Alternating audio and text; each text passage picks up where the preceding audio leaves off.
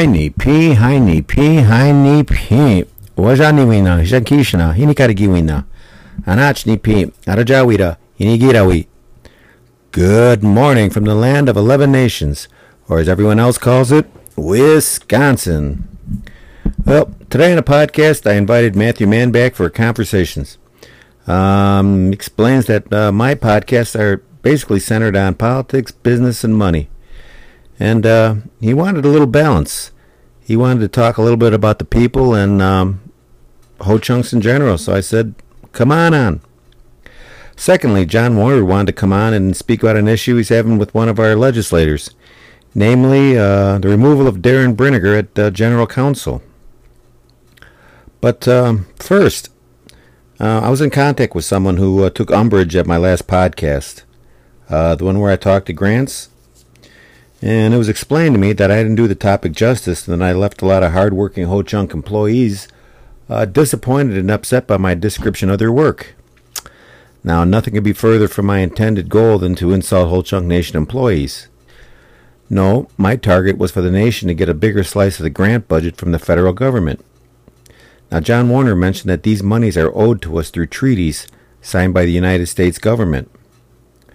My goal was to ask if it was feasible for the nation to hire 4 grant writers to look for and apply for more grants. Now, according to the information that I've received, our nation is funded by quite a few grants already. Social services, domestic violence is almost 100% grant funded. Children and Family Services has been recently active in attempting to secure funding. DNR has applied for multiple grants. Our police department is grant funded. The IT department is acquiring grants. Heritage Preservation has secured their own ways to generate revenue. I don't know if that's a grant or not, but Ryan Crane and Dr. Lewis did obtain a grant for some services for children. Department of Labor is highly grant funded. The other grants throughout every department, they're not published, but the BIA Green Books, they're online for everyone to see, and we do get a small percentage, but that's just all the money that the BIA gives us. So I was wrong, but only out of ignorance. Okay, now that I've been educated, I'd like to ask, can we hire 4 grant writers and attempt to get more money from the BIA and grant.gov? When the Wuhan left, well, it left us in a really calamitous financial situation is what it did. Then I'm figuring hiring professionals to assist us in secure funding for our nation is a good thing. So basically, I'm asking for more grant writers. I'm told we're doing quite a bit of work by our directors and a lot of our departments working on grants. I think we're moving in the right direction, but I would like to see us work just a little bit harder. And if anyone else has any thoughts on this subject, just contact me. I'd like to learn more about what we're doing from the executives of each department. I think this is a subject that we really got to bear down on.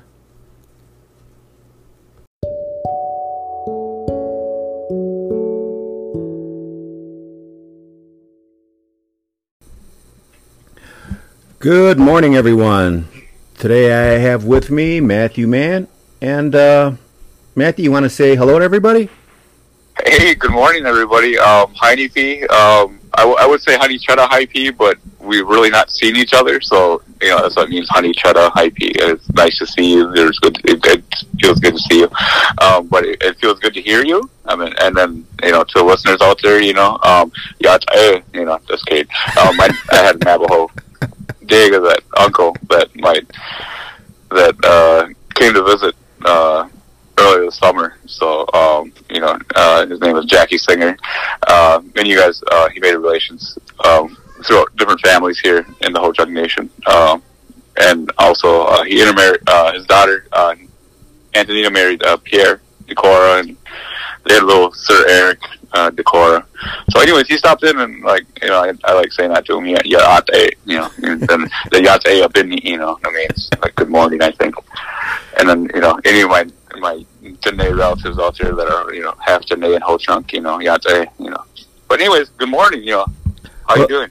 It's I'm doing well. Thanks for asking. So we were texting back and forth a little bit, and hold on, we got a fire here. That's all right. Hey. All right.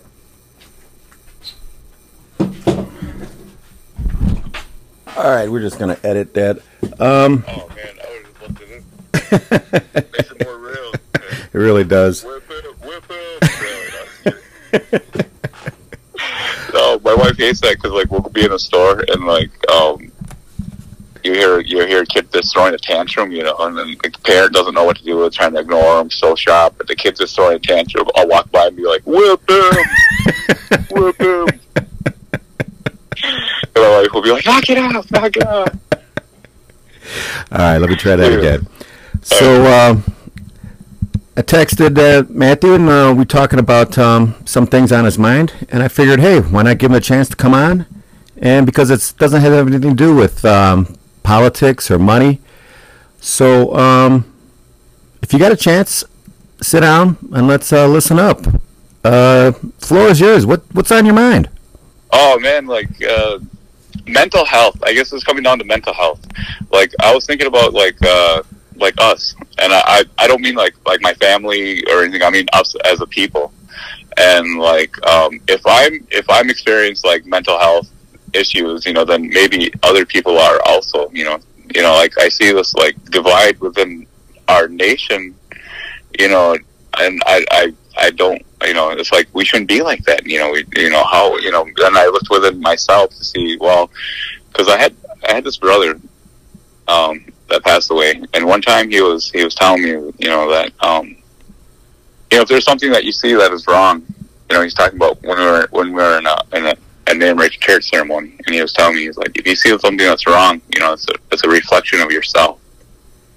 There's something wrong with you, and that's what you're seeing, you know, because it's supposed to all be good, you know, everything, you know.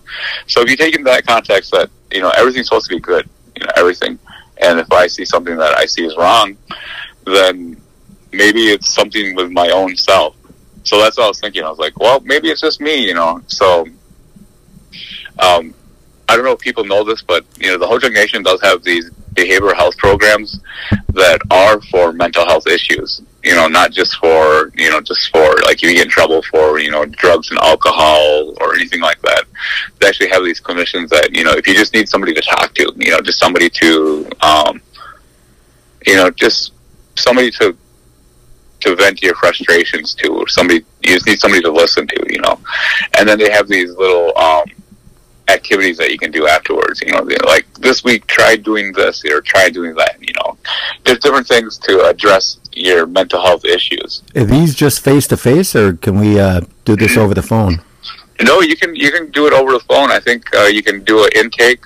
You can call the clinic number, and you can do I think they even have a 1-800 number that you can call.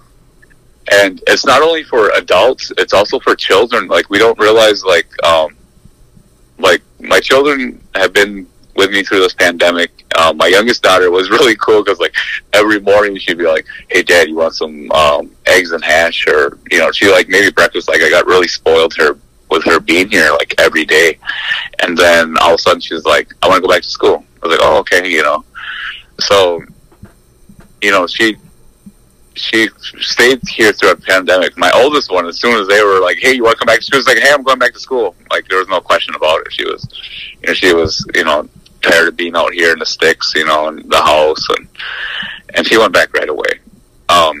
Me, myself, I wasn't really too fearful. I'm not real too fearful of this COVID. It's not to say that I'm not taking it serious, because a number of my relatives have passed away that have contracted COVID, and they had, you know, died. So it's not something that that I'm taking lightly. But however, me myself, I'm not vaccinated. However, my family is, like my children and my wife, and so that's totally their choice. But anyways, yeah, back to the mental health. Yeah, back to the mental health was that that they were I didn't realize that they were suffering from that they were that they needed to be with that interaction of being around other people, and their friends, and getting back into their normal life, because of what we all had to go through the pandemic, the first part of it.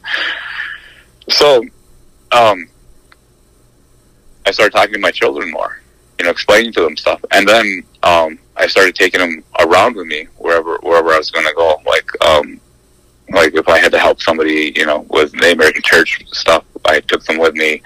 Or if one of my dads or aunts called to ask me to help them take care of something, I would take them over there with me, to fully, so that we could be doing stuff together again as a family to address those mental health issues, and then at the same time be around different relatives and show them, who we are and who they are, so that they get to know them, so that we can continue this. Like when I was talking about us, as a people, that we could continue how our grandparents were. They would take us around, and like you were saying earlier, you had to address some issues with your grandchildren. I thought that was pretty cool, because that's what chokas do. One of my cousins was talking about, he's like, geez, my dad really takes my son, does this and says this to him, geez, the one to do that to me was my choka, and I kind of thought, and I was like, well, that's what chokas do, that's what you just kind of answered your question, why does he do that? Because he's the choka, just different things like that, just small little things that you don't realize that you're doing, but that's kind of like in your DNA as part of being Ho-Chunk, because there is, people out there that, I got a couple of requests that, people ask, me to show them, how to build, a wigwam, a chipotake, and I'm like not really a good expert of person. I can make one, if I really had to sleep in one, or if I'm just messing around and, like showing my kids, yeah, this is what they used to do, grab some saplings and bend them, tie them right here, and, that's about it,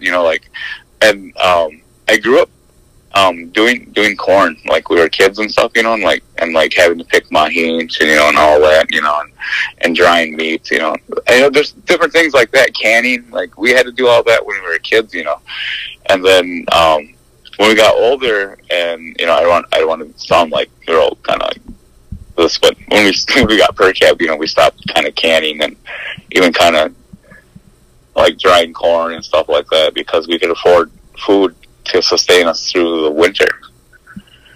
And so, like, since then, I haven't really did corn, I can't remember the real last time I really did, really dried corn, went out and picked it, and did all the stuff that everybody likes to do now, pick mahins. I didn't even pick any mahins, even though it grows wild right away.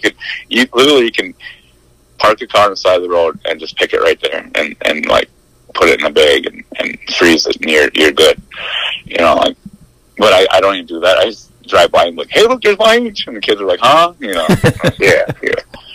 And it's milkweed, oh, okay, And anyways, my point being is that I really don't do that. And then here's this year, one of my nunus, my sister's, her name's Mildred, and she's one of my older sisters, and she texted me and she said she wanted to know if I wanted some corn, and I don't like to tell her no. Like anytime she calls, I don't like, and just say yes, no, yes, no, And so I said yes, and she's like, all right. She goes, I'll have my Hannah drop it off. So her Hannah dropped it off, my nephew dropped it off, and the next day, me and the kids are like, what's this? Oh, I guess we're doing corn. They're like, oh, really? And I was like, yeah. I said, this is the easy part, and which I kind of lied, because the picking part's the easy part of what we're about to do.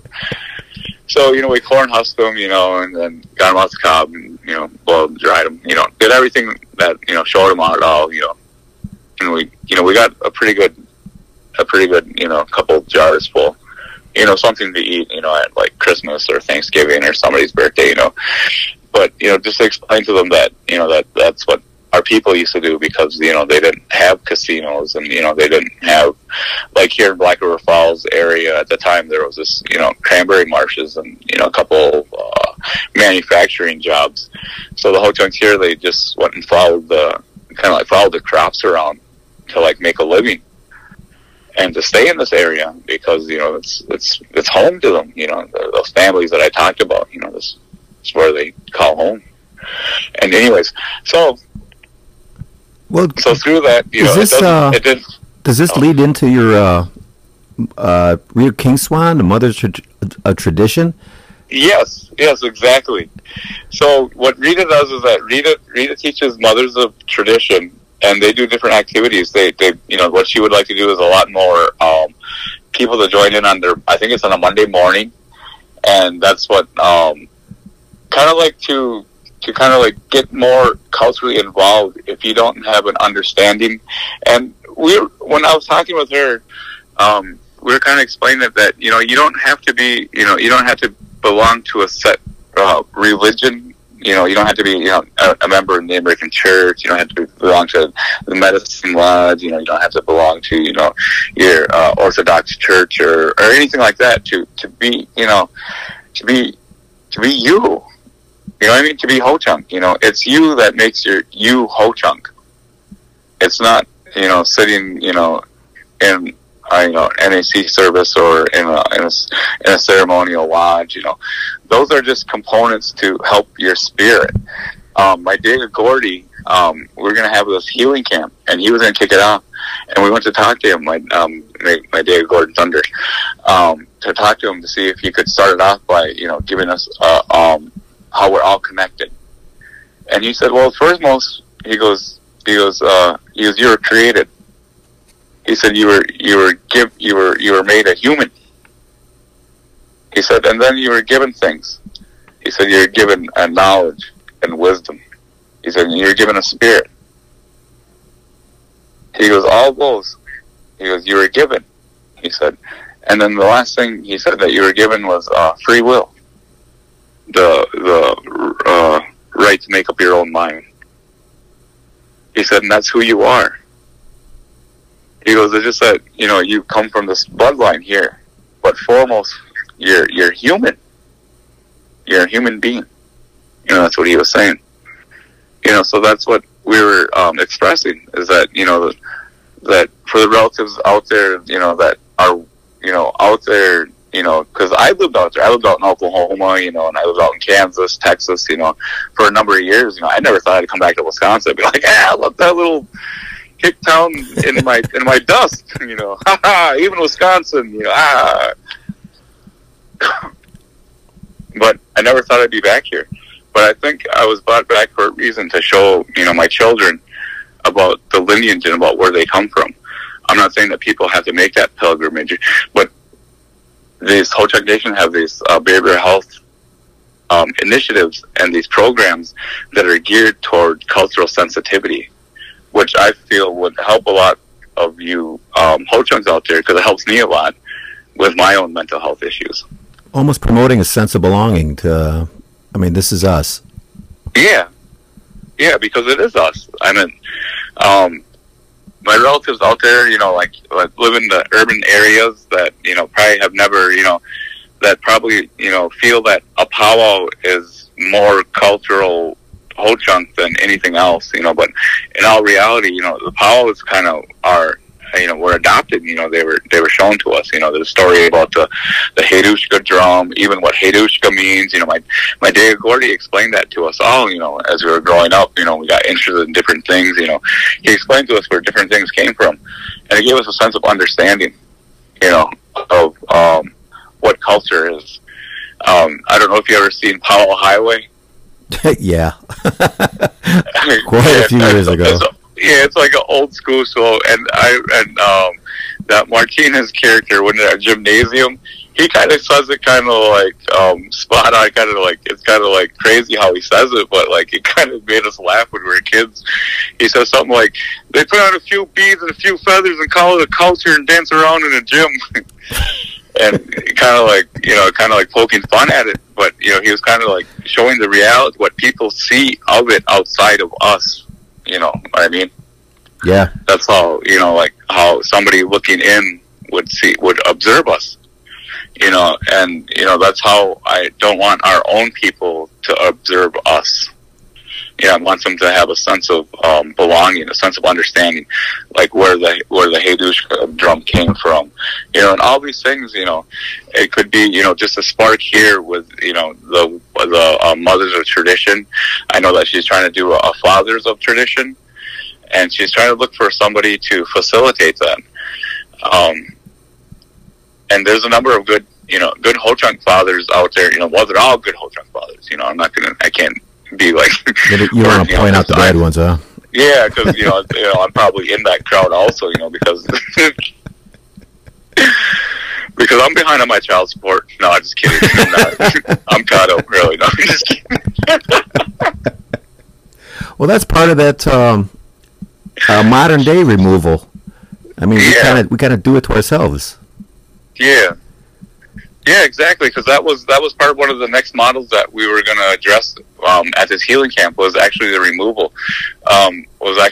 Of our people, and then a modern day removal, such as, you know, like foster home, foster care, children being lost into the foster care system, you know, and then coming back, you know, because in our removal, you know, we did return to Wisconsin, and you know, and a lot of these children that have been removed from the home do end up returning back to the tribe, you know, and, you know, some of them end up having a real nice career, you know, within the nation, you know, in the home, and grow up within our community. And, you know, that's part of being, you know, part of being us, you know, coming back to your roots and finding out who you are, you know, and that's just what I was kind of thinking about talking about today. Was just different issues that we have, and there's programs there that are available, even the cultural sensitive programs. It's, you know, that's what you're seeking, you know. Well, what about the one of the problems we have is, as a matter of fact, you know, I highlighted on the show, is the fact that we concentrate on politics and money, and I really steer clear of family and that type of thing. But it seems like that's what's driving us a lot, is the money and the politics, and we're kind of letting, you know, I'm letting the culture slip. I'm not paying any attention to it. Yeah, that's kind of what I was. That's kind of what I was seeing, was that this you know, this money and this it seems like this power struggle or power politics.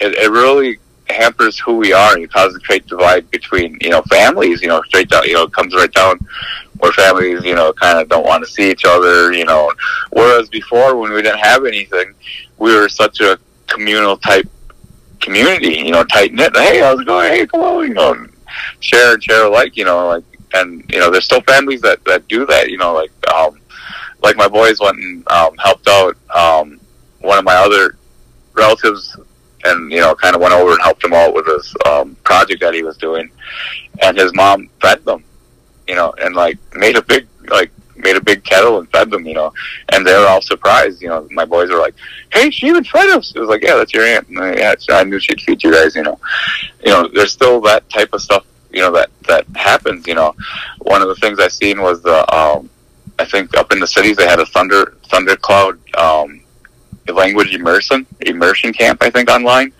They were posting pictures. I thought that was really cool for them to do that, you know, for a family to, you know, call their relatives together, you know, and to have a whole week of like a family reunion type thing.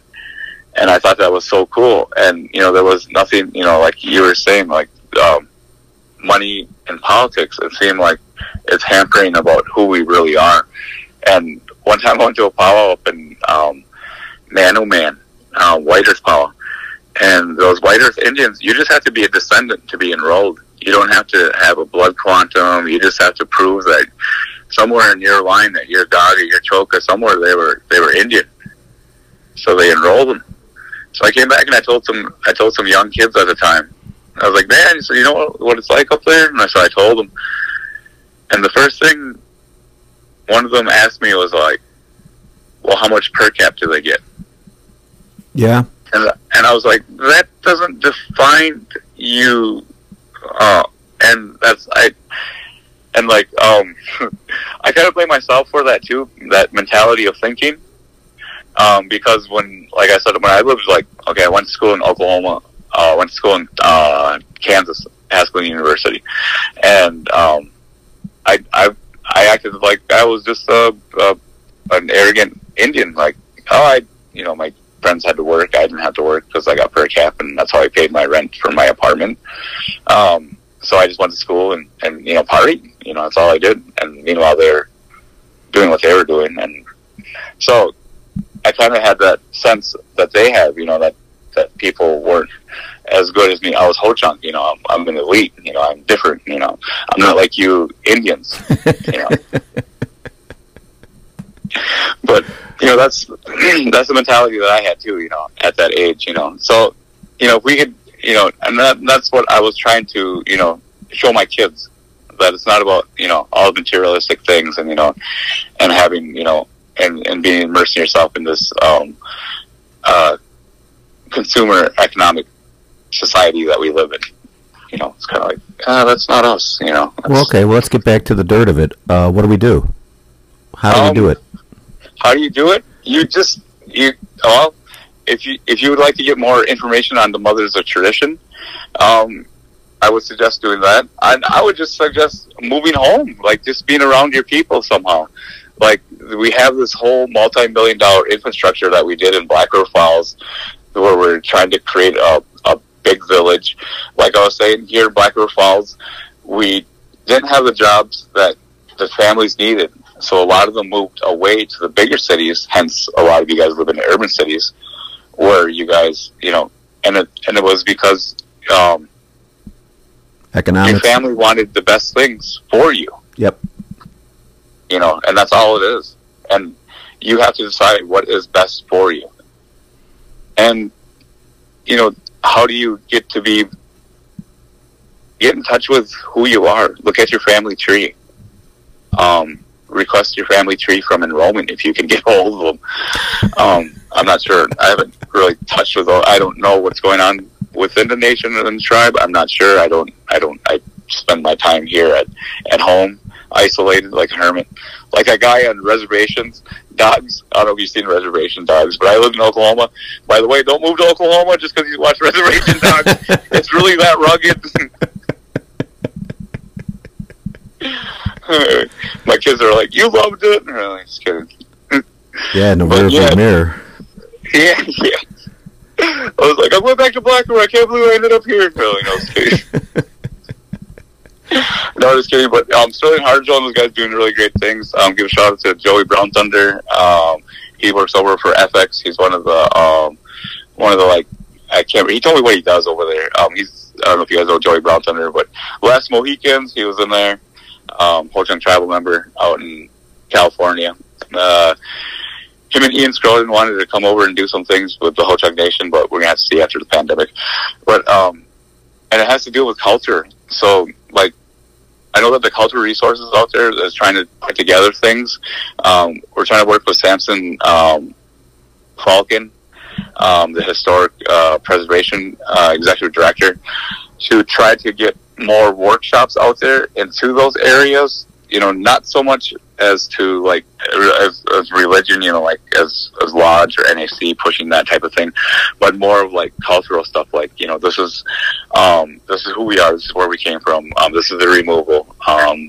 Just different things like that for people out there to get in touch of, to know who they are, where they came from, how it came to be that they live where they live, that your family's actually, has roots here within Wisconsin, deep roots, like I'm saying, they could be descendants of chiefs, or maybe they already even know they're descendants of chiefs, because like we were saying in the beginning of the program, that, there was a number of villages throughout this Ho-Chunk empire, and I stress empire because I heard that's what it was that it was a vast empire here throughout Wisconsin, and that these different villages did have their own chief, and that's something that people out there that feel, like, gee, I don't know who I am. I should try to, somewhat learn how to be who I am. Even saying a phrase a day, my grandfather was saying, in Ho-Chunk, it was just, Heine P to one another, you're still keeping that language alive. And then they have, Ho Chunk Academy has different, immersion, tutorials that they do, daily. They have an eminent speaker that they have. And all you have to do is just go on, Facebook, and do a search for Ho Chunk Academy. It'll pop up. And if you're one of the shy people that don't want to participate, you can always just mute and just listen, and they might ask you to introduce yourself, but it's a really fun way to just, if you're not doing anything during the day, to just listen to them speak the language. Also, my brother Henning, Elk, Hui Khate, I think that's how you say Elk. He has a morning, he does an Al Roker thing with the weather. The weather, it's fantastic. Yeah. Tells how the weather's going to be today and tomorrow. Does it in Ho Chunk. And then later on, he posted a comment. And in there, he actually does a little short video. So you can hear him speak it. So you can actually hear him speak, and you can follow along to his post. And you can get an idea of how the phonetics sound to the way that they style of writing. And, in there, it's really nice to hear the language. In there, it's almost nostalgic, like you can hear your grandparents speaking, for, many of us that are fortunate enough to remember the language, in its true form. It's the small things you take for granted and the things that you don't hear today, and just getting in touch with that helps a lot with your own mental health as well as your own cultural identity. So those are just a couple of ways that you can get back into like getting to know who you are. Your sense of belonging. Yeah. One is the language, because that connects us all, unifies us all. And, just getting in touch with your relatives, calling them up, saying, hey, hi, how you doing? No, that's important. That's part of us being us. Just having that connectedness, because that's really what it comes down to. I feel that's what makes me Ho Chunk, was when I was talking about, how I know my relatives that my dad took me around to today, and how when they ask for help, I try to help them. To keep that going with my own children, that's Ho Chunk. So if you were to ask, how can I be more Ho Chunk? Well, that's one way. You can get to know your relatives a little more. And speaking of which, I was just thinking about the whole reason why I texted you in the first place was because I hadn't heard a podcast, and I was getting used to the your greeting. That was cool. Heine P, Heine P. I thought that was so catchy. I was like, man, I catch myself doing that around the house. But it also made me think of your mom and your grandmother. There was a song that she had made up, and she was sick in bed, your grandmother. And my mom sang that song one time, and she told me where it came from. And she was asking God to heal her. That she was thankful for her life, and that she knew that Mauna was the only one that could do that for her. So I kind of like, hey, I wonder what this guy's up to, because I was thinking about that, because I wasn't doing too well in my health, and then I was feeling better, and it made me think of that song, and in turn it made me think of my grandma Mary Ann's relatives, and it made me think of you, and then how it was like, you would be like, Heine P, this guy really starts off real good. And then they got after you because you're rattling someone's cage and kind of, gee, I didn't even say nothing to these other people. I'm just asking questions. And all of a sudden they're all like, is he getting paid to do that? They'll be like, gee, why? You want to pay me? Gee, well, you get on my show. Tell me something then. You guys want to say something, my time's, whatever, it's because to me it's, give me 35 minutes here of free time so far, but, I thought that was funny, and then I was like, gee, where's he at? How come we didn't have any more, And then the politics thing, my second podcast, that's what I ran into, was that I was just trying to have a fun conversation, but it was during election time, and my guest got serious. He was all like, I don't go and vote because whoever gets in there, their family just does whatever for their family, and that's it. And it's all about money and politics. And I was all like, okay. I was like, oh man. I was like, I want to have a fun podcast. I don't want to. I was like, hold on, let me put you on Shelby's podcast. Thank you.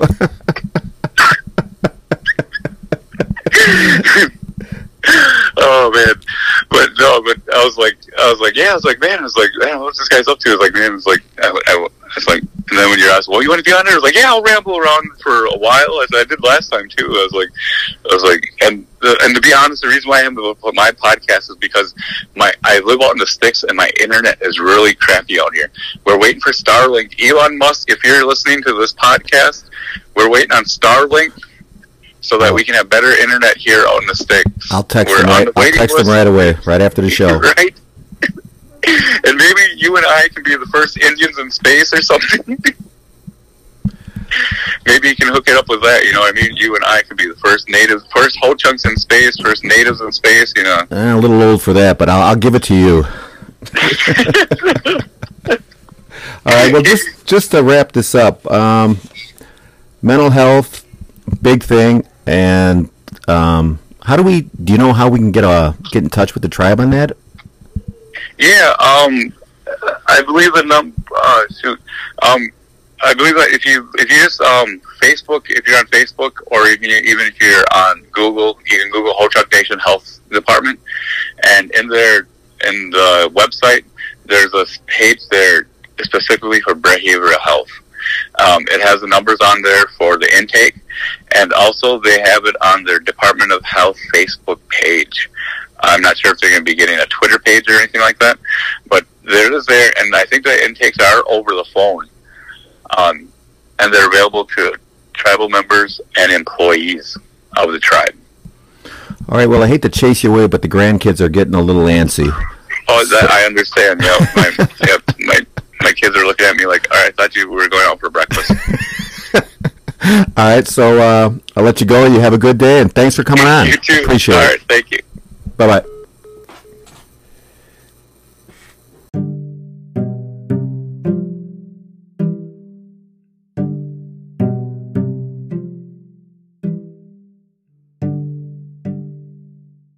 Good evening, everybody. I have a special podcast tonight. I was going to talk about some other stuff, but been hearing a lot of rumors, a lot of gossip, a lot of unsubstantiated talk. Various members from Baraboo area meetings, and I just thought I'd try to get it out there. It's about the removal of a legislator and at GC, General Council removal. So I thought I'd kind of go to two of the people whose names keep popping up along with the legislator. I got with me John Warner and Dan Brown once again. Gentlemen, you want to introduce yourselves, and let's get this show underway. Hey, Shelb, it's John. I'm here in an unofficial capacity as a tribal member.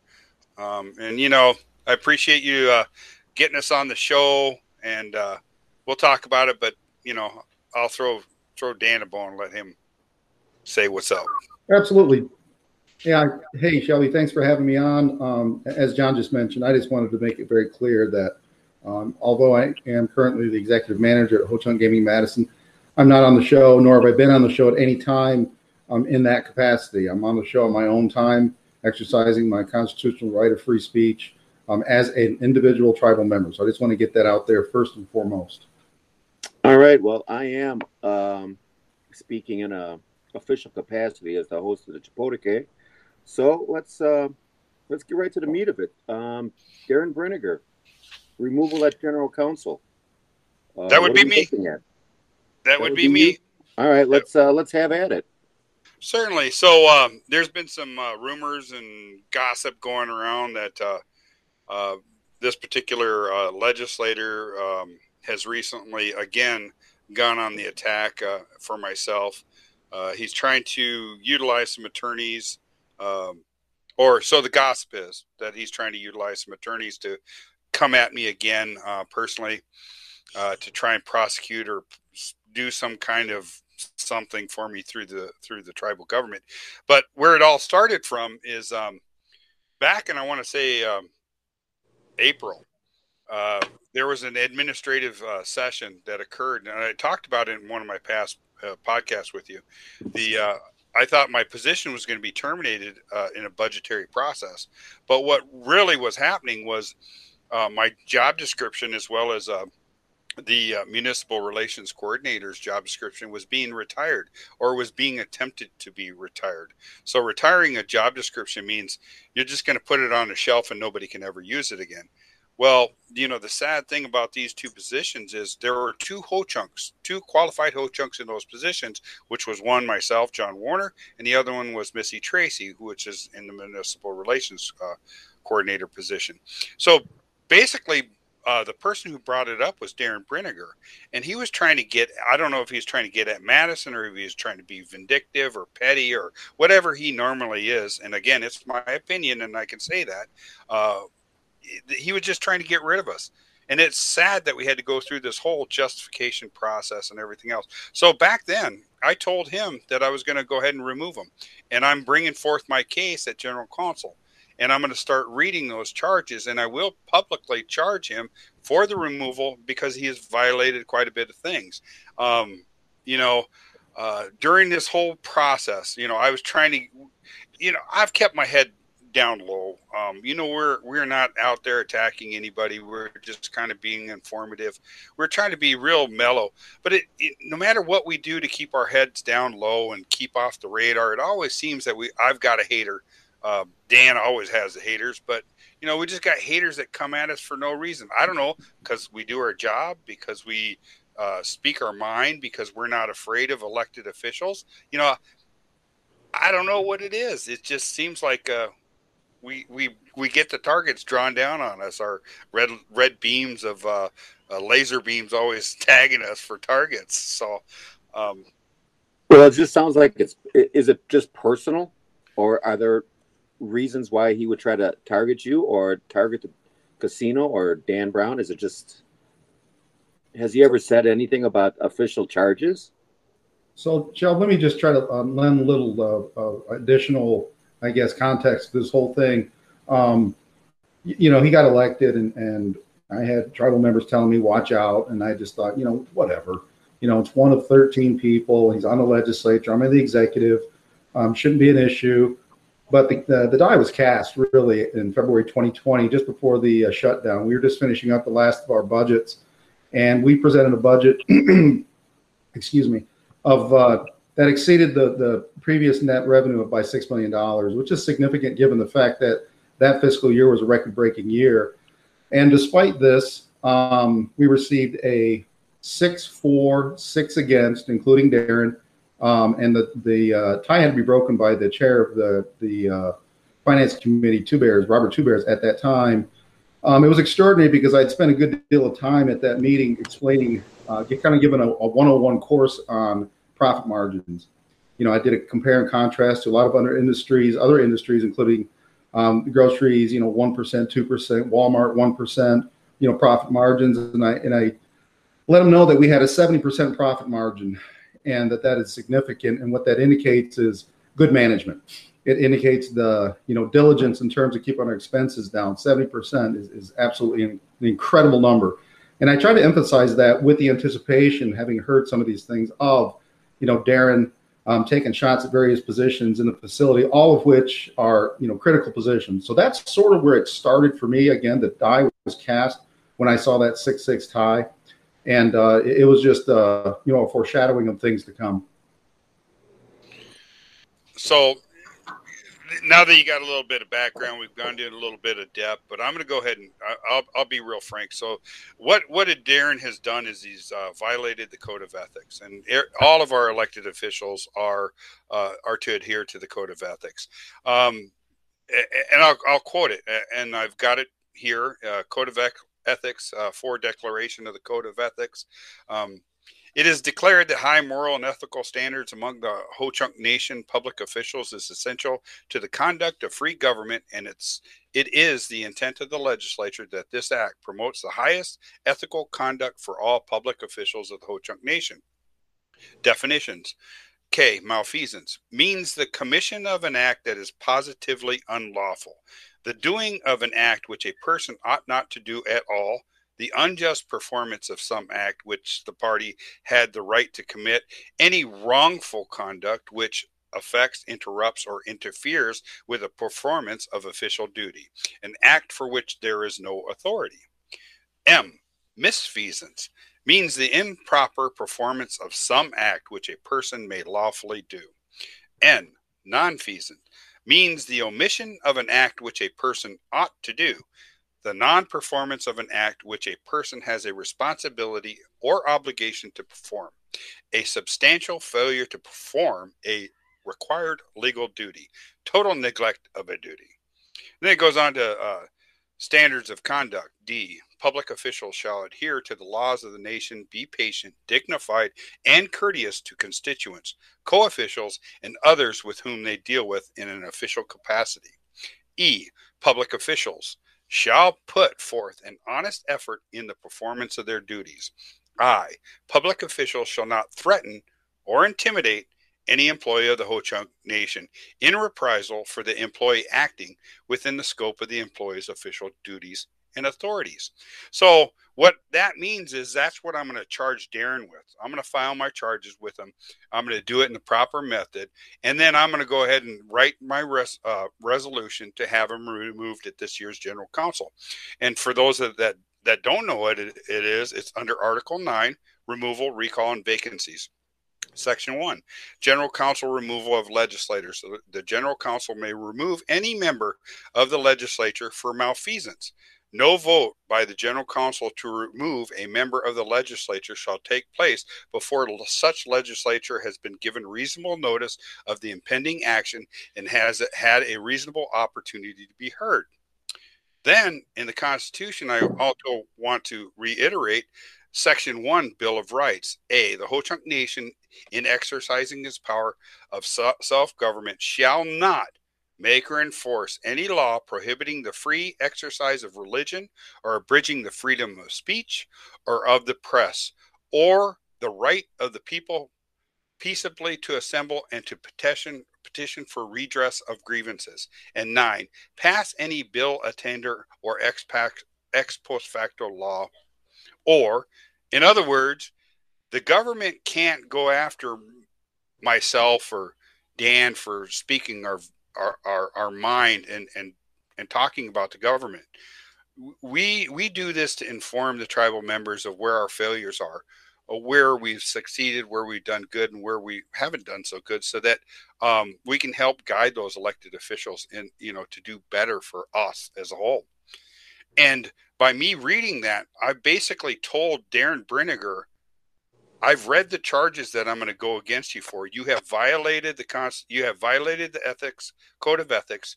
You've done malfeasance by intimidating an individual tribal member and constituent and employee acting in my official capacity by trying to remove me from my position. I promised you that I would remove you. This is that promise coming forth. And I gotta, after you read these charges, let me ask Dan Brown on this particular issue. You were brought up on the court of the tribal elders, and I think you had basically a similar situation, and they said that you were impugning the nation. Is that similar to what we're going to be doing here? I'm not, my recollection of 3 of the 4 years that I served in office, I had removal charges presented to me, which is, in retrospect, is absolutely incredible,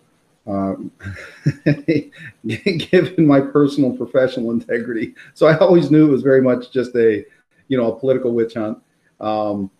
In fact, I'd even go to the last two general counsels to bother with it because it just became so absurd. One of the charges, as I recall, there was a charge brought against me for elder abuse. And I have no idea to this moment what that meant. But what I want to say, though, is, this kind of thing, I don't take this lightly. Trying to remove somebody. I participated in the removal of George Lewis as president. I'll say openly and publicly right now that I'm not proud of having participated in that. Probably for me, it was a moment of immaturity, just anger and hurt, for having, served so dutifully for 10 years and just unceremoniously just, thrown out of my job. I was just angry. And, that's something, again, I'm not proud of. In this instance, though, this is a little different. I think there's a clear and present danger to the Constitution, to individuals, to employees by Darren. And, it's a thing. I know I mentioned it in a previous podcast that, we take no pleasure, or I take no pleasure in this kind of thing, for the standpoint of, the image for us outside of the tribe, the optics of the tribe looking like it's dysfunctional. But my goodness, when you don't have any options at your disposal other than cutting the cancer out, I don't blame John at all, and I support John. Go ahead, John. You're going to add something? Yeah. So, I too, I was there. I'm not proud of that process because I was there with Dan on that removal for George. It was just a bad situation. And I did what my Degas asked and my brothers asked. And that's where we fell with that. But I don't take removing anybody lightly because I think it causes a vacuum. It costs us money. It creates a bit of a problem for us. But the reality is, like Dan said, this is a cancer. This guy has committed malfeasance. He's violated the law intentionally. In an open meeting, he's committed and self-admits nonfeasance because he didn't read or take down the meeting minutes from one of his area meetings. He openly admitted to not doing his job, which if you're a legislator, you're supposed to be taking down meeting minutes and putting those meeting minutes forth in the motions for your area.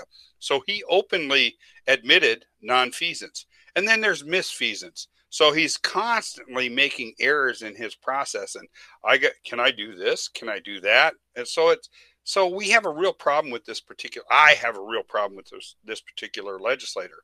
I believe other people do. But all I want to do is be able to let it be heard and let everybody know that I have not forgotten about the removal of Darren Brinegar. I've read the charges of what I'm going to go against him for, and I'm going to serve him. I'm going to serve him properly and dutifully as it's required, and then I'm going to go in front of the general counsel and I'm going to ask the general counsel to remove Darren Brinegar for malfeasance. And I want to remind everybody and all of our listeners, in the George Lewis case, malfeasance is not doesn't have to be determined by the court. It's by the people. So if my argument is strong enough to convince our tribal members that Darren Brinegar committed malfeasance by openly trying to remove existing positions and violating the ethics code, then, so be it. He's gone. This is also a good thing for our other legislators to hear.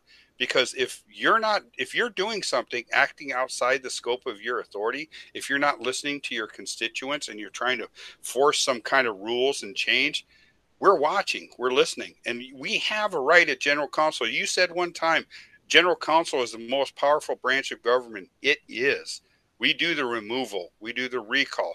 We can reverse any action of the legislature, the judiciary, and the executive. There's a lot of power in general counsel. And you know what? I plan on being in front of general counsel this year to remove Darren Brinegar. I've read some of the charges that are going to be out there. I'll have the resolution ready in advance, and I will be serving Darren Brinegar. And that's why I was hoping that you'd be willing to have me on a podcast. Well, you're right about this being very, very serious. And just listening to the charges, yeah. Hey, Shel, can I jump in here just real quick? Absolutely. One of the things that, excuse me, one of the things that I always had to keep in mind during my term of office, and even when I was being brought up for charges or brought up for removal for those 3 years, is the fact that, once the general counsel has spoken, it's over with. If you read the opinion of the Supreme Court in the George Lewis case, the justice makes it very clear that this is not a legal issue. This is a political issue, and much like the elections, when we vote somebody in, if the general counsel votes you out, that's all she wrote. And so when I was in office, I was always very cognizant of that, and made certain that, always did anyway, looking out for the best interests of the nation, always. But you had to walk a little bit of a political tightrope with some situations, with some issues that, maybe you didn't completely believe in, but if they carried a hell of a lot of political weight, you had to do the calculus and make a determination. So I think when John says this is, kind of a shot over the bow of the legislature, it is. And I'm hopeful, I don't want anybody living with a blade hanging over their head. But when people are stepping on a line, when you're crossing the line, when you're violating the Constitution, you're usurping the powers of the executive branch of the government in any way, shape, or form, we'll determine what's malfeasance at general counsel. And if you're brought up to vote as a simple majority, wins the day, then you're out of a job, and there's no recourse. So I just wanted to add that just as a FYI to listeners. I just want to ask both of you: is there misfeasance, malfeasance, nonfeasance? What about just plain old-fashioned ignorance? Is that a possibility? He's just, doing a job that he's ill-equipped for? I believe he's ill-equipped to be a legislator, but that's my personal opinion. I can't, I don't think he has an education. I don't know, I could talk about, I guess if we really got down to it, I could talk about a lot of personal issues that Darren's had in the past through the Department of Business, through NACUSA, as a manager of the bingo hall, or a manager of the casino, or the manager of Madison. I mean, I could go on and bring facts up of his inability to do that. So bringing 1 to 2, yeah, I could see him not being capable of performing his current position. But there's no really qualifications for the position. So I guess this really kind of falls on the people who voted for him. But at a general counsel, those same people get another chance to correct that mistake. Go ahead, John.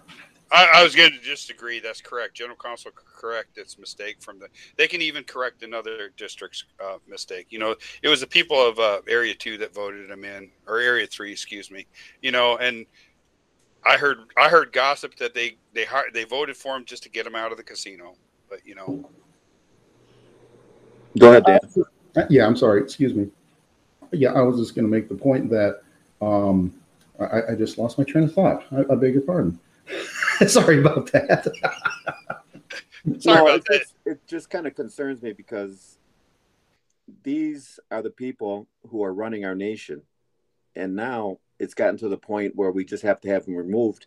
And like you said, this isn't something that we should take up lightly, but it's something that everybody's got to get a hold of right now and start getting your thoughts together about what's going to happen with our nation. And if removing Darren Brinegar is a start, then that's a start. That's something we should consider for this general counsel. So it floated back into my head. For me, there's always the issue of integrity, personal, professional integrity, and being fair to our people. I often wonder, particularly in light of that 6-6 tie for a budget with an additional $6 million over record-setting net revenue numbers, what influence Mr. Brinegar had on a bunch of new legislators. Because now we're right now in the beginning of the term of several new legislators.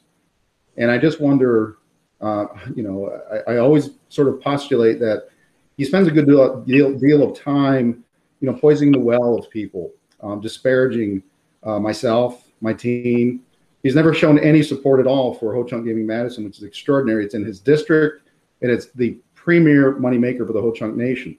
So I've wondered sometimes, just sort of, anecdotally, what would it look like for an outside firm to depose, all sitting legislators and legislators who've served with him, have a deposition conducted, a sworn deposition, and ask questions of whether or not he has spent time disparaging and otherwise putting down managers like myself. Again, we go back to integrity, to honesty. Legislators, would you be honest in telling the people that, yes, he has been disparaging on a fairly regular basis? I believe he has. And I think that is something that needs to be taken into strong consideration when we're talking about suitability of office. If there's that kind of thing going on, let me just real quick say that on Tuesday of last week, the legislature, Kristen made a motion, and I don't remember the whole chunk word, but essentially it was treat each other with respect, be nice to each other. To me, it looked like a little bit like, she's building in some insulation for area meetings because she was catching some hell. Maybe people were passionately, discussing issues with her. And she looked like perhaps she was looking for looking for a little cover. But I wonder too, like on the backside, if you're talking about respecting people, being good to people, would this apply, this motion, this Ho Chunk word she used, would that apply to what Darren does behind closed doors? Or even, in the open, when he goes after a job and he goes after the business development manager, John Warner's job, for no reason at all. When he asks me at a finance meeting, why do you need certain positions? When I'm at 70% profit margin, record-setting top and bottom line revenue, why bother asking? It just doesn't make any sense to me other than for political purposes. You think what? You're going to convince people that you're being fiscally responsible? I'm already being fiscally responsible. Every position I have, it has a purpose. So, it goes back to integrity. It goes back to whether this legislature is being acquiescent in allowing this kind of behavior. I got one more thing I also would like to express. With the other portions of the rumors and gossip is, I heard that one of the legislative attorneys was helping Darren to come up with a solution to charge me. That's a scarier thing when an attorney, a legislative attorney, is trying to help an individual legislator bring charges. So I call I got a lot of buddies that are attorneys. They're Indian country attorneys, and I said, "So is that a violation of the ethics codes of attorneys?" And he was like, "Well, it's a tricky thing." So he asked me, "Is this legislative attorney? Does he work for the legislature?" I said, "Yeah, he does." So basically, that attorney works for that branch of government. Yeah, he does. So does he have a private practice? I said, "Yeah, he does." And then I said, "Well, can he get hired by this guy?" I said, "Well, he possibly could." I said, "I don't know if it's in the ethical standards of that, but could be." And he goes, "Well, it's a tough one, but you can definitely call the Bar Association in the state of Wisconsin, and I could definitely call the Ho Chunk Nation Bar to see if there is some unethical legal advice occurring, because I don't know if Darren Brinegar paid him or not, because all attorneys have to get some kind of compensation, because if they don't, they got to file pro bono." And so if this one attorney is making legal advice for Darren Brinegar to attack John Warner, maybe that guy should be checked out too. So rumors and gossip can go a long way. And I heard this come Friday, and I was mad at an old wet hen. I just wanted to make sure that I got on Shelby's podcast at Chapotake and told everybody publicly that I'm going to remove Darren Brinegar, and I did read some of the charges of misfeasance, nonfeasance, and malfeasance. I stated that I have a right, constitutional Bill of Rights to freedom of speech, and I'm not acting in an official capacity. I've always acted on individual capacity, myself as a tribal member, with a background and degree in education that could help advise the general membership of the tribe. So. All right. Well, I don't want to beat a dead horse. So if you gentlemen got any final thoughts you want to share before we pull this to a close, Dan, I'll look at you first.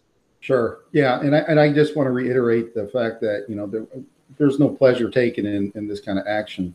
But having said that, when there's so much obstruction, when there's an absence of support, and it's one thing to not be supportive, it's extraordinary you wouldn't support the primary revenue generator of your nation, and that you won't do so because of whatever personal foibles he has or problems he might have with myself. I don't know the guy.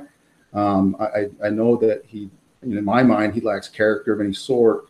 But, to me, it just, if he can't be big enough to look in the mirror and say, you know what, I might have screwed up and maybe I need to change my ways.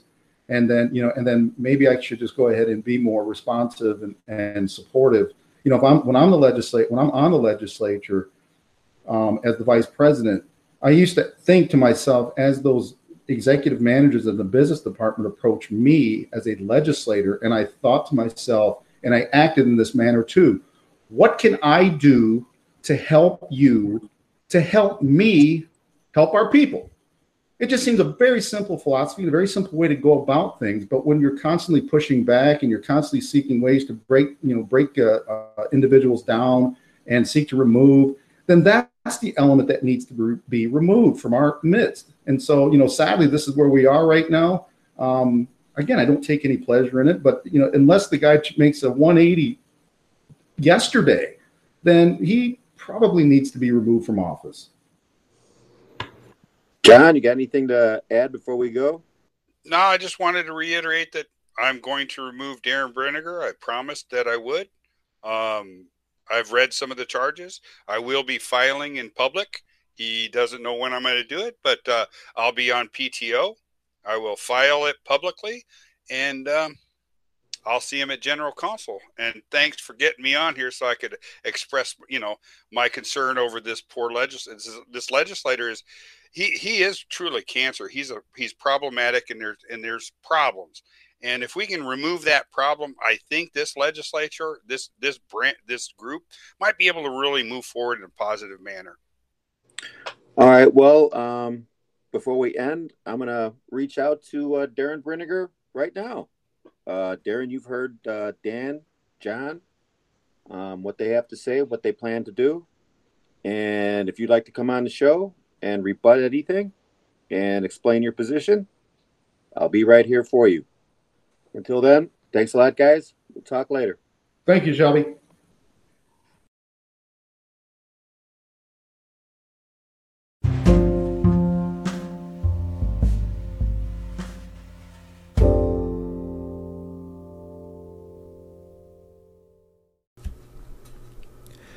I'd like to end today on the opinion handed down today by our Attorney General, Mr. Seifert.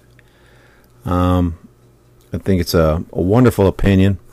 It will strengthen the executive, and it's going to hand the legislature something to think about in the future. Basically, I advise everybody to go take a look at it. It's really well written, and I'm not going to do it justice. But basically, the legislature appropriates the money. The executive then distributes the money, but the legislature still signs the checks, and they can veto the expenditures, thus violating the Constitution. The Attorney General, Mr. Seifert, said that is wrong. And go through the opinion. He explains it. He gives his reasoning. And I think this is a wonderful decision or opinion by the Attorney General. And I just look forward to more of this in the future.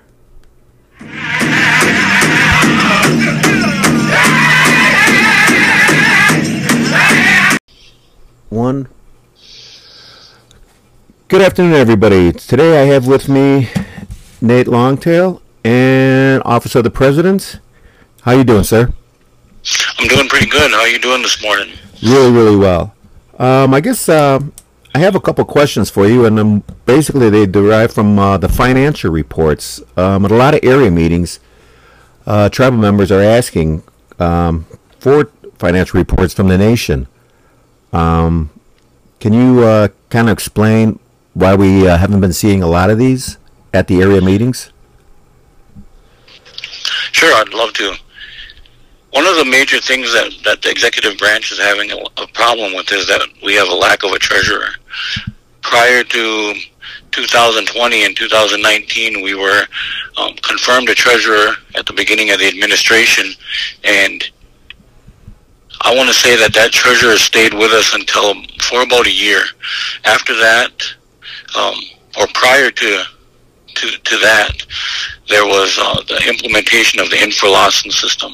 Once the Infralassen system went live around January of 2020, I'm going to say, we had a lot of difficulties as far as a full implementation and working out the bugs and how access was controlled and how just kind of the reporting was going to be changing from a system that was dated back from the 1980s to an up-to-date system of today, so that we could use today's technology to kind of be up with the times, if you'd say. So there was some little headaches at first, and then the Treasury Department, along with the treasurer, were allowed to, or they were able to provide financial reports, but they were very limited. As time went on, our treasurer left the nation, and actually was, I think, rehired by the nation on the legislative side. But regardless of that,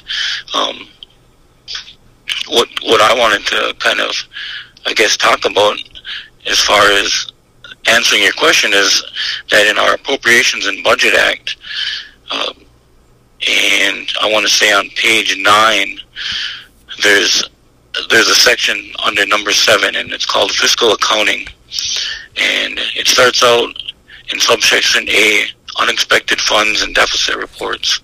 Now, these laws can be found on the Ho-Chunk Nation website, and they're available for any tribal member to look at, review, question. Just take a look at them and you can see them for yourself. Number 1 says, notwithstanding any provision of this or any other act or law, it shall be the duty of the treasurer to, and then after that it goes on to list the different responsibilities. But the key word to that is it's the duty of the treasurer. Once we scroll down, and after if one has enough time to read all of this, they would scroll down until they get to the end of page 10, and it says release of financial data. And that's number 8. Financial information of the nation shall be considered confidential and privileged. Only financial data is explicitly provided for by this act, or those financial reports expressly approved for release as a matter of law, including the Discovery Act, by resolution, motion, or contract shall be released. Financial information of the nation shall not be divulged to anyone other than the persons who have a right to know or authorized to receive such information. Then we'll go to A on that. Release of financial data information to tribal members. Financial data information provided to tribal members at district area meetings shall be clearly marked for tribal use only, and not for further release. Upon release of this financial information to the legislature, legislators may release the monthly financial reports to tribal members. So in B, this is where it kind of gets the reason why there's no reporting that's going out. The treasurer from time to time may be requested to produce a fiscal analysis or provide fiscal reports, which contain such information that the legislature desires to limit and control access. Exceptions to this policy may be authorized by written directive from the legislature, president, or general council. So basically what the act says is that the duty of the treasurer to release this information. The Treasury Department itself is mentioned, but if we go over to a different law, which is in the Title 5 in the Business and Finance Code, Section 5, listed as the Finance Manual, we can look on page 1, and looking at the table of contents, it gives in number 5 responsibilities, and then that's covered on page 3.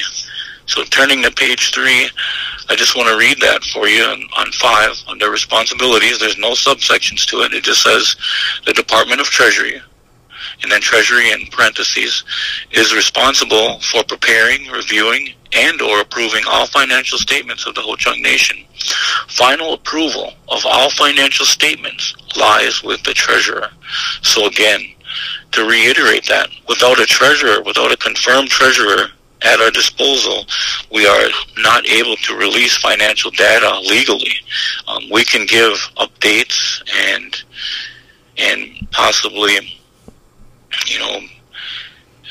a few different reports, but we're not allowed to do a treasurer report per se, as what was released in the past. So I know that the business department, they're able to release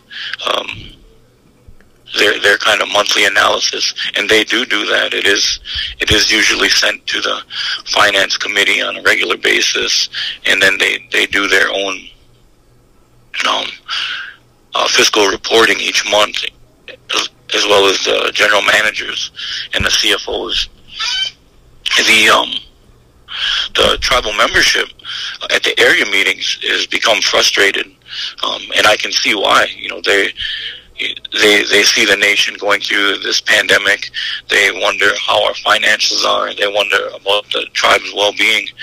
But in order for us to release information to the area meetings, like I said, it has to come from the treasurer, and it has to be released by a treasurer. So without a confirmed treasurer, we're kind of left in the dark as far as all of us being tribal members at our area meetings. I've been to several different area meetings where the question was posed, and the response was kind of unfair to the executive branch, in my opinion. The usual response from the legislative reps is that the executive branch hasn't provided reports, or the Treasury hasn't provided reports. It's never the actual definition of the legal terms, as to say, by law, they're not allowed to release anything to the district meetings while there's no sitting confirmed Ho-Chunk Nation treasurer. So I hope my answer wasn't too long for you, Shelby. No. I think it's kind of important that we all understand the legalities that we're dealing with. And can you just reiterate how long we've been without a treasurer? We've had some interim treasurers, but I believe before the interim treasurer that was nominated, that the nomination was accepted as of right now. Our last one was, I believe, in midwinter, maybe midwinter to early spring, and then that treasurer was actually denied confirmation for various reasons unknown. There have been quite a few nominations. Our confirmation process is really enduring for people. I don't know if you'd mind if I touch base on that. No, please expand on it. So our Confirmation Act, it calls for professionals that may live outside the area. Let's say that we had a qualified Ho-Chunk who went to school, and we'll just make up an example, just for kind of understanding.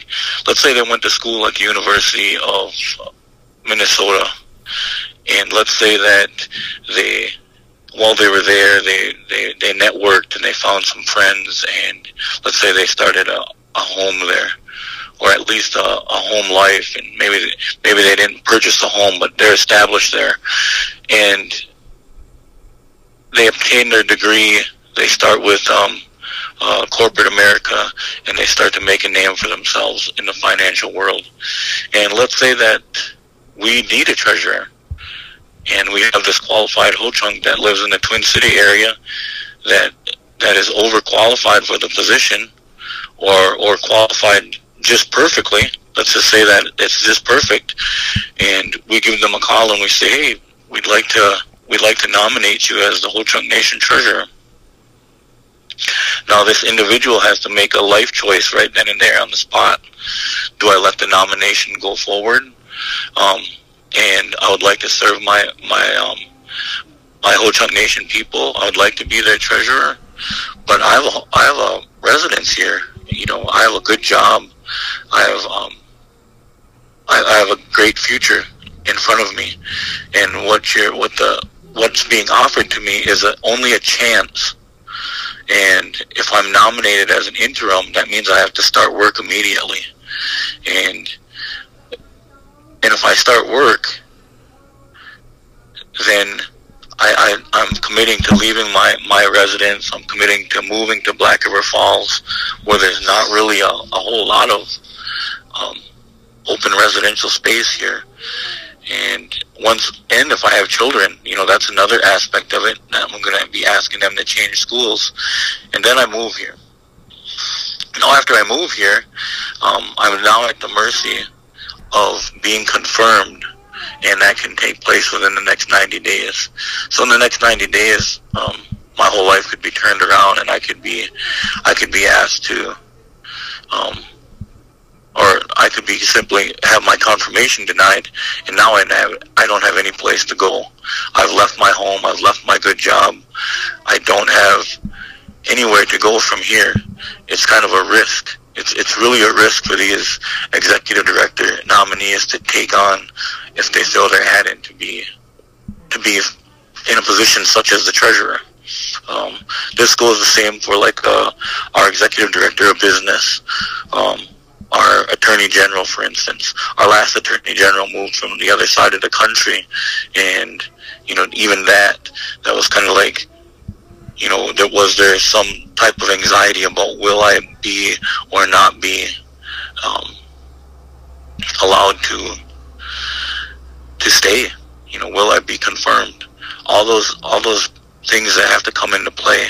And so the Confirmation Act is really unfair in my eyes on how that it's done. If it could be revamped, so that they didn't have to put their lives on the line, their livelihood on the line, their children's education on the line. It would help out a lot. It would help out to get qualified individuals into, because at the same time, if let's say I wanted to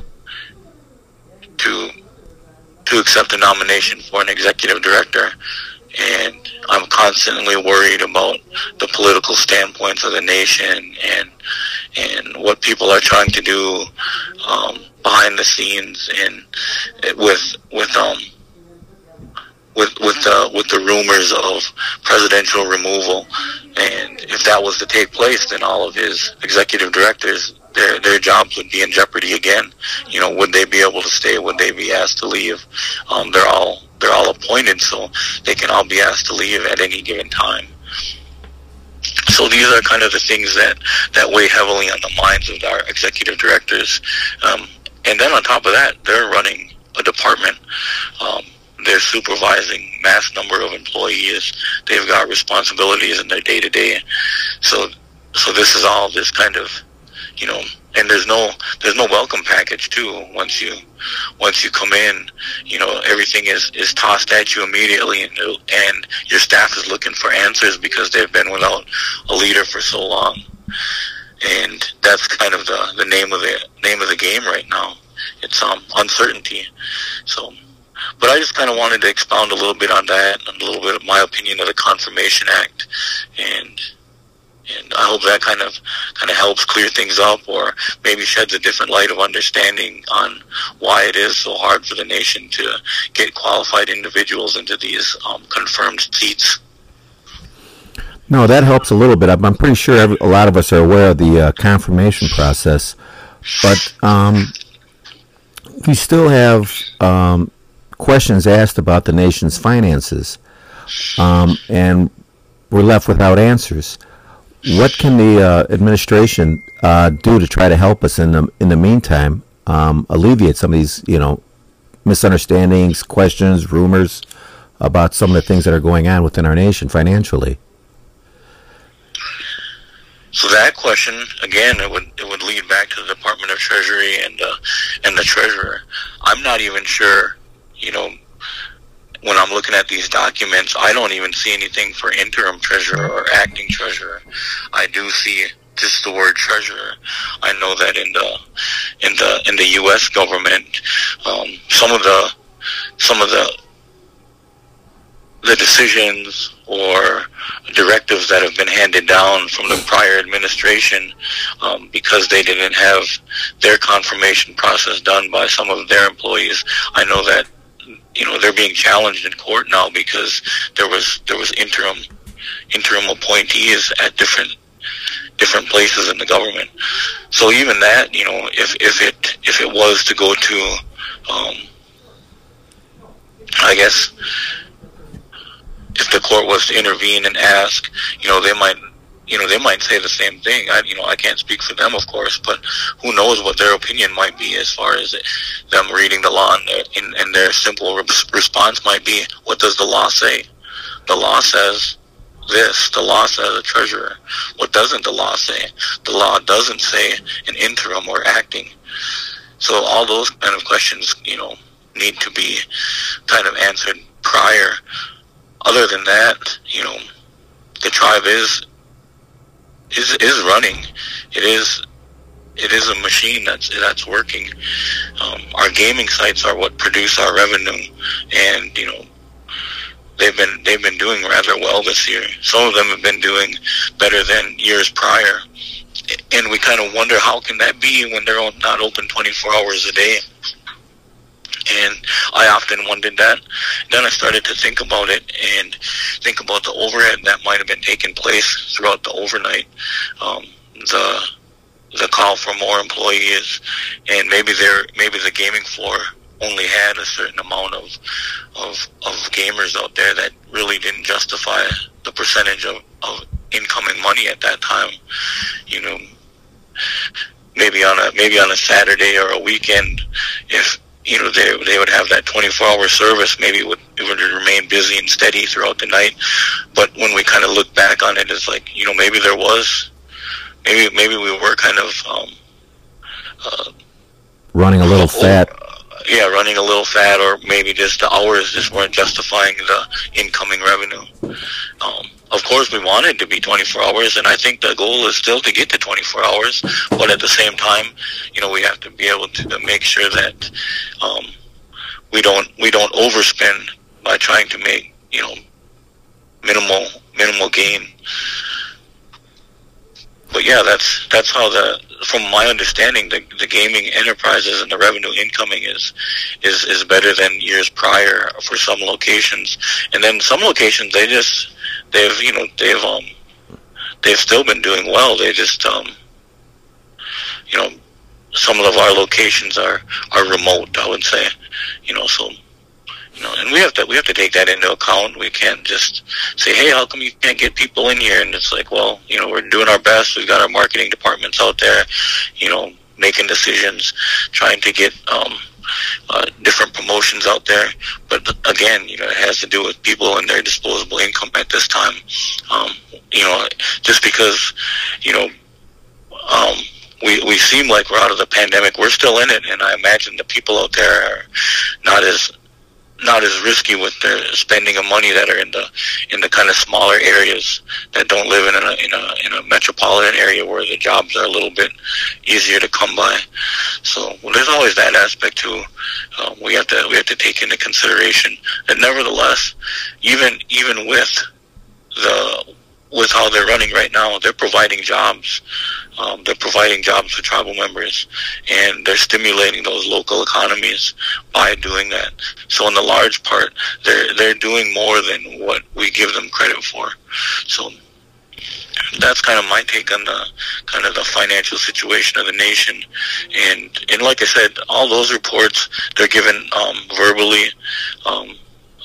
They read over their reports at the monthly finance committee meetings, and the public is welcome to listen in, and to listen to how each GM runs their gaming facility. Then I think every now and then the CFOs, they add in if there's any questions and answers, either by legislative representatives or the president himself, or even sometimes tribal members will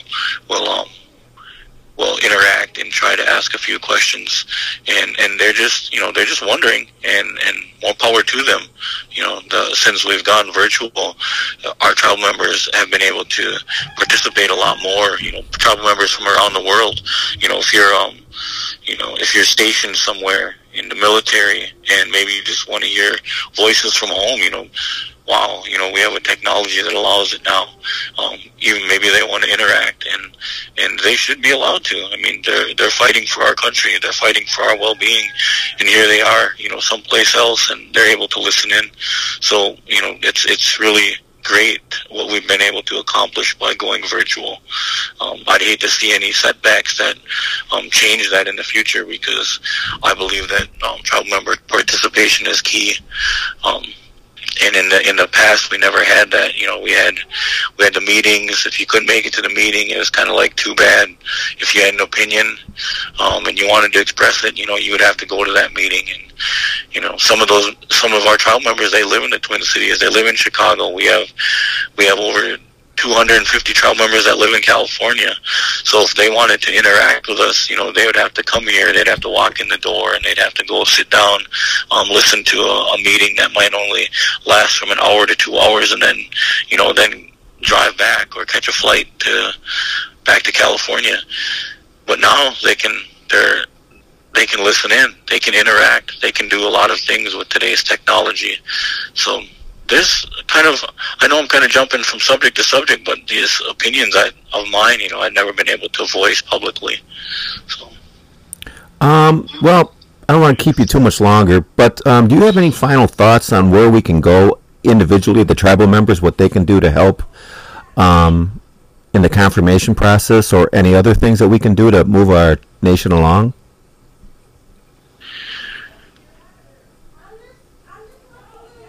I guess just to, be active in their area meetings. Just continue on what you've previously been doing, as far as, the legislature is a different branch of government. And they have their reasoning as to confirming and not confirming. And the people, they, from my understanding, at different area meetings have requested, that, hey, we like this individual, can he be confirmed? Can she be confirmed? And the tribal members are voicing their opinions, and a lot of the candidates, they ran on platforms that said, I'm going to be the speaker for the people. The people are going to have a voice through me, and whether or not they uphold that statement they made or not is up to them. It's not up to me or up to the tribal members that are attending these meetings. It's basically up to them when it comes down to it, when it comes down to when it's time to vote and make these votes. But, like I said, I've heard that plenty of times. I've attended different forums where candidates were asked questions, and that was one of the major things that I heard was that, hey, I'm going to be here, I'm going to be speaking for my people, I want to represent them in a good way, a lot of that stuff. And then when it comes down to it, the tribal members do express things to them, and they, for some, it kind of seems from the outsider looking in that those requests are disregarded, and maybe so. But as far as interaction, you can always talk with the departments that you would, if there's something that you want to see a change in, I would recommend reaching out to those departments, to those department heads, and to let them know, those executive directors, say, hey, I'm having an issue with this particular division within your department, and I think that it could be better. And they're going to listen to your opinion, and they might even act on it. Or there might be a legal process that's in place as to why it's that way. There might be some reasoning. There might be some rhyme or reasoning as to why things can change. Maybe it is set in a law that says, oh, we have to abide by this in order to facilitate that service for you. But they're still going to take in your ideas, and they can still then propose to the Department of Justice maybe a possible change in the current law, or maybe the current law is out of date as far as how it applies to people of today, and how society has kind of evolved. Not so much humans evolving or anything like that, but society is changing, and we need to keep current with that too, and keep current with the different things that come into our world, come into our nation, and affect our tribal members. So once they interact with these executive directors, if they can see that the change is legitimate and something that's logical, they can approach their assigned attorneys and start drafting, a resolution that could lead to a possible law change down the road to help these services for tribal members. But that's kind of the best thing a tribal member can do. And then other than that, then they can also, we encourage them to go to the general council meeting. This year, we don't know what's going to happen. We don't know how Dane County is going to be able to handle it at that time. I know that there's spikes in this Delta variant, but then I know that they've advanced quite a bit in their testing. They've advanced quite a bit in just different aspects of care for it. But at the same time, it's a dangerous thing. We've lost relatives over and time again throughout this past few years. And one could say, that's the plan of the Almighty. And one could say that, but then there's also that precautionary measure too that we as human beings need to take. It's like we have a responsibility to look after our elders and our children. So there's that aspect, but interact. Do your best to show up at the area meetings and to interact, and that's only available at a certain time. Maybe individuals are at work at that time too. So if they can interact like that, maybe they voice it in the form of a memo to a different tribal member to read their opinion or something at an area meeting. These are just ideas, I don't. No, that's a good idea. But I guess that's the only answer I have for that as far as what tribal members can continue doing. All right. Well, I appreciate your time, and perhaps we can get back on and talk about federal grants. That would be a good topic for us to hit, I think. Sure. All right. Thank you very much for your time. Just want to say, got anything else for us, or are you done? No, I just wanted to thank you for allowing me to talk for a little bit. It's good.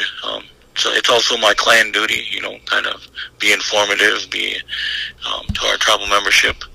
So I'm fine with it, and I'm really glad that you let me take up a little bit of your day today, and or this afternoon, and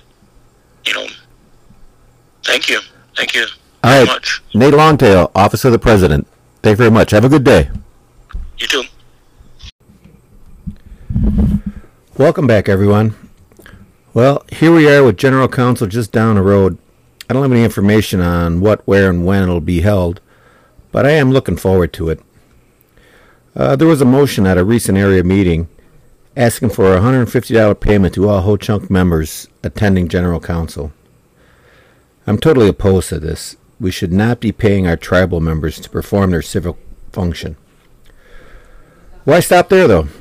Maybe we can pay our tribal members to attend area meetings. Oh, wait a minute. Come and think of it, the only thing we don't do is pay our tribal members to vote. I think that during the latter period of the Wuhan era, we should seriously rethink a lot of the ways we conduct our civic duties. Number one, let us never entertain the thought of us being paid to vote in any and all elections. Number two, never let us pay anyone to attend area meetings anymore. And number three, let us never pay anyone to attend General Council anymore. These three activities are civic responsibilities. To operate and maintain a democracy, we need people to participate freely. An educated and active citizenry is the bedrock of our government, of any government. With the Wuhan virus still a reality and meetings being conducted online, this has stopped the practice of money being paid to attendees. Now, I don't know if we were still doing this, because it had been a long time since I've actually showed up at an area meeting. But it used to happen, and didn't like it then, don't like it now. And I really don't want it to be reinstituted once we begin going back to actual meetings. But with the online meetings, this has shown everybody that we can conduct business without remuneration. Now, General Council is a different animal entirely. The financial reward for attendance has crept up over the years, and in full disclosure, I've waited in that line for my Judah just like everyone else every time I attended. But this has to stop.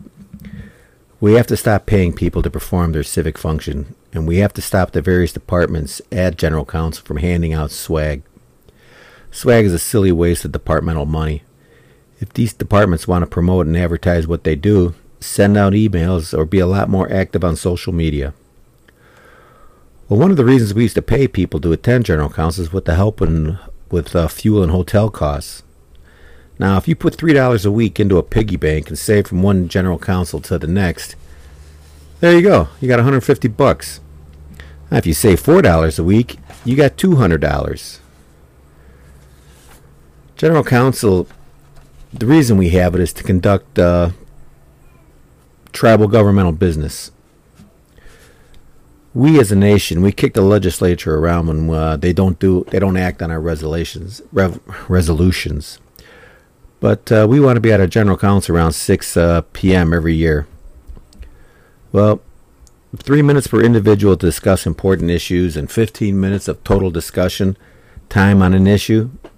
That's not a lot of time to think about issues with long-term ramifications. Case in point, when we got rid of the General Council agency, we didn't do a lot of thinking of what happened when we got rid of it. And now, come back around to bite us, as the legislature's kind of stepped into that vacuum. So, we're going to need more than 15 minutes. When we gather at General Council, we got to, everybody's got to put their big boy and big girl pants on and be prepared to discuss these issues at length and in depth. I remember being there till 1 o'clock in the morning sometimes because we had to get through the agenda. We just didn't stop. We didn't, have 10 items on the agenda and stop at item 6 because it was 5 o'clock. We all wanted to go home. No, we finished everything on the agenda. This General Council, it's an equal arm of the government. It's executive, judiciary, legislative, and General Council. We got to take this more seriously. We don't gather for swag, a meal, and cash. We gather to discuss the future of our nation. Let's stop paying ourselves to perform our civic responsibilities. Let us show our children that General Council and area meetings are where adults go to help guide the Ho Chunk Nation in a direction that we want it to go. Welcome back, everyone. Well, here we are with General Council just down the road. I don't have any information on what, where, and when it'll be held, but I am looking forward to it. There was a motion at a recent area meeting asking for a $150 payment to all Ho Chunk members attending General Council. I'm totally opposed to this. We should not be paying our tribal members to perform their civic function. Why stop there, though? Maybe we can pay our tribal members to attend area meetings. Oh, wait a minute. Come to think of it, the only thing we don't do is pay our tribal members to vote. I think that during the latter period of the Wuhan era, we should seriously rethink a lot of the ways we conduct our civic duties. Number 1, let us never entertain the thought of us being paid to vote in any and all elections. Number 2, never let us pay anyone to attend area meetings anymore. And number 3, let us never pay anyone to attend General Council anymore. These 3 activities are civic responsibilities. To operate and maintain a democracy, we need people to participate freely. An educated and active citizenry is the bedrock of our government, of any government. With the Wuhan virus still a reality and meetings being conducted online, this has stopped the practice of money being paid to attendees. Now, I don't know if we were still doing this because it had been a long time since I've actually showed up at an area meeting. But it used to happen, and didn't like it then, don't like it now. And I really don't want it to be reinstituted once we begin going back to actual meetings.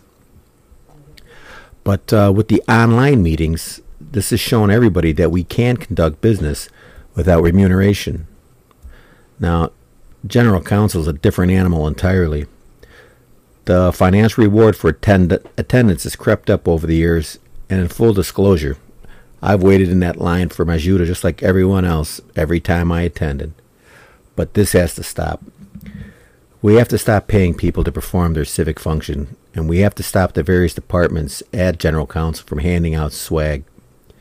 Swag is a silly waste of departmental money. If these departments want to promote and advertise what they do, send out emails or be a lot more active on social media. Well, one of the reasons we used to pay people to attend general counsel is with the help with fuel and hotel costs. Now, if you put $3 a week into a piggy bank and save from one general counsel to the next, there you go. You got $150. Now, if you save $4 a week, you got $200.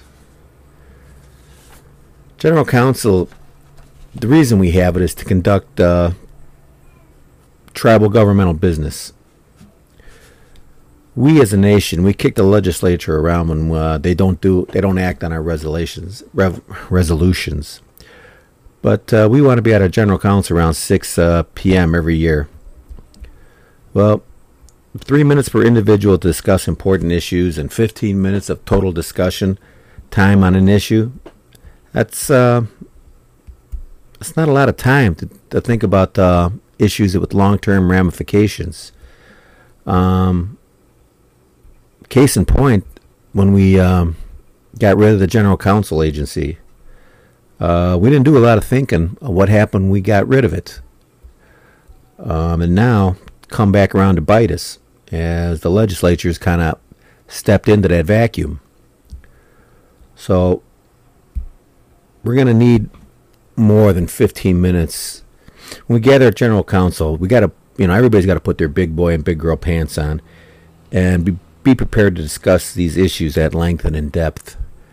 I remember being there till 1 o'clock in the morning sometimes because we had to get through the agenda. We just didn't stop. We didn't, have 10 items on the agenda and stop at item 6 because it was 5 o'clock. We all wanted to go home. No, we finished everything on the agenda. This general counsel, it's an equal arm of the government. It's executive, judiciary, legislative, and general counsel. We got to take this more seriously. We don't gather for swag, a meal, and cash. We gather to discuss the future of our nation. Let's stop paying ourselves to perform our civic responsibilities. Let us show our children that general counsel and area meetings are where adults go to help guide the Ho Chunk Nation in a direction that we want it to go.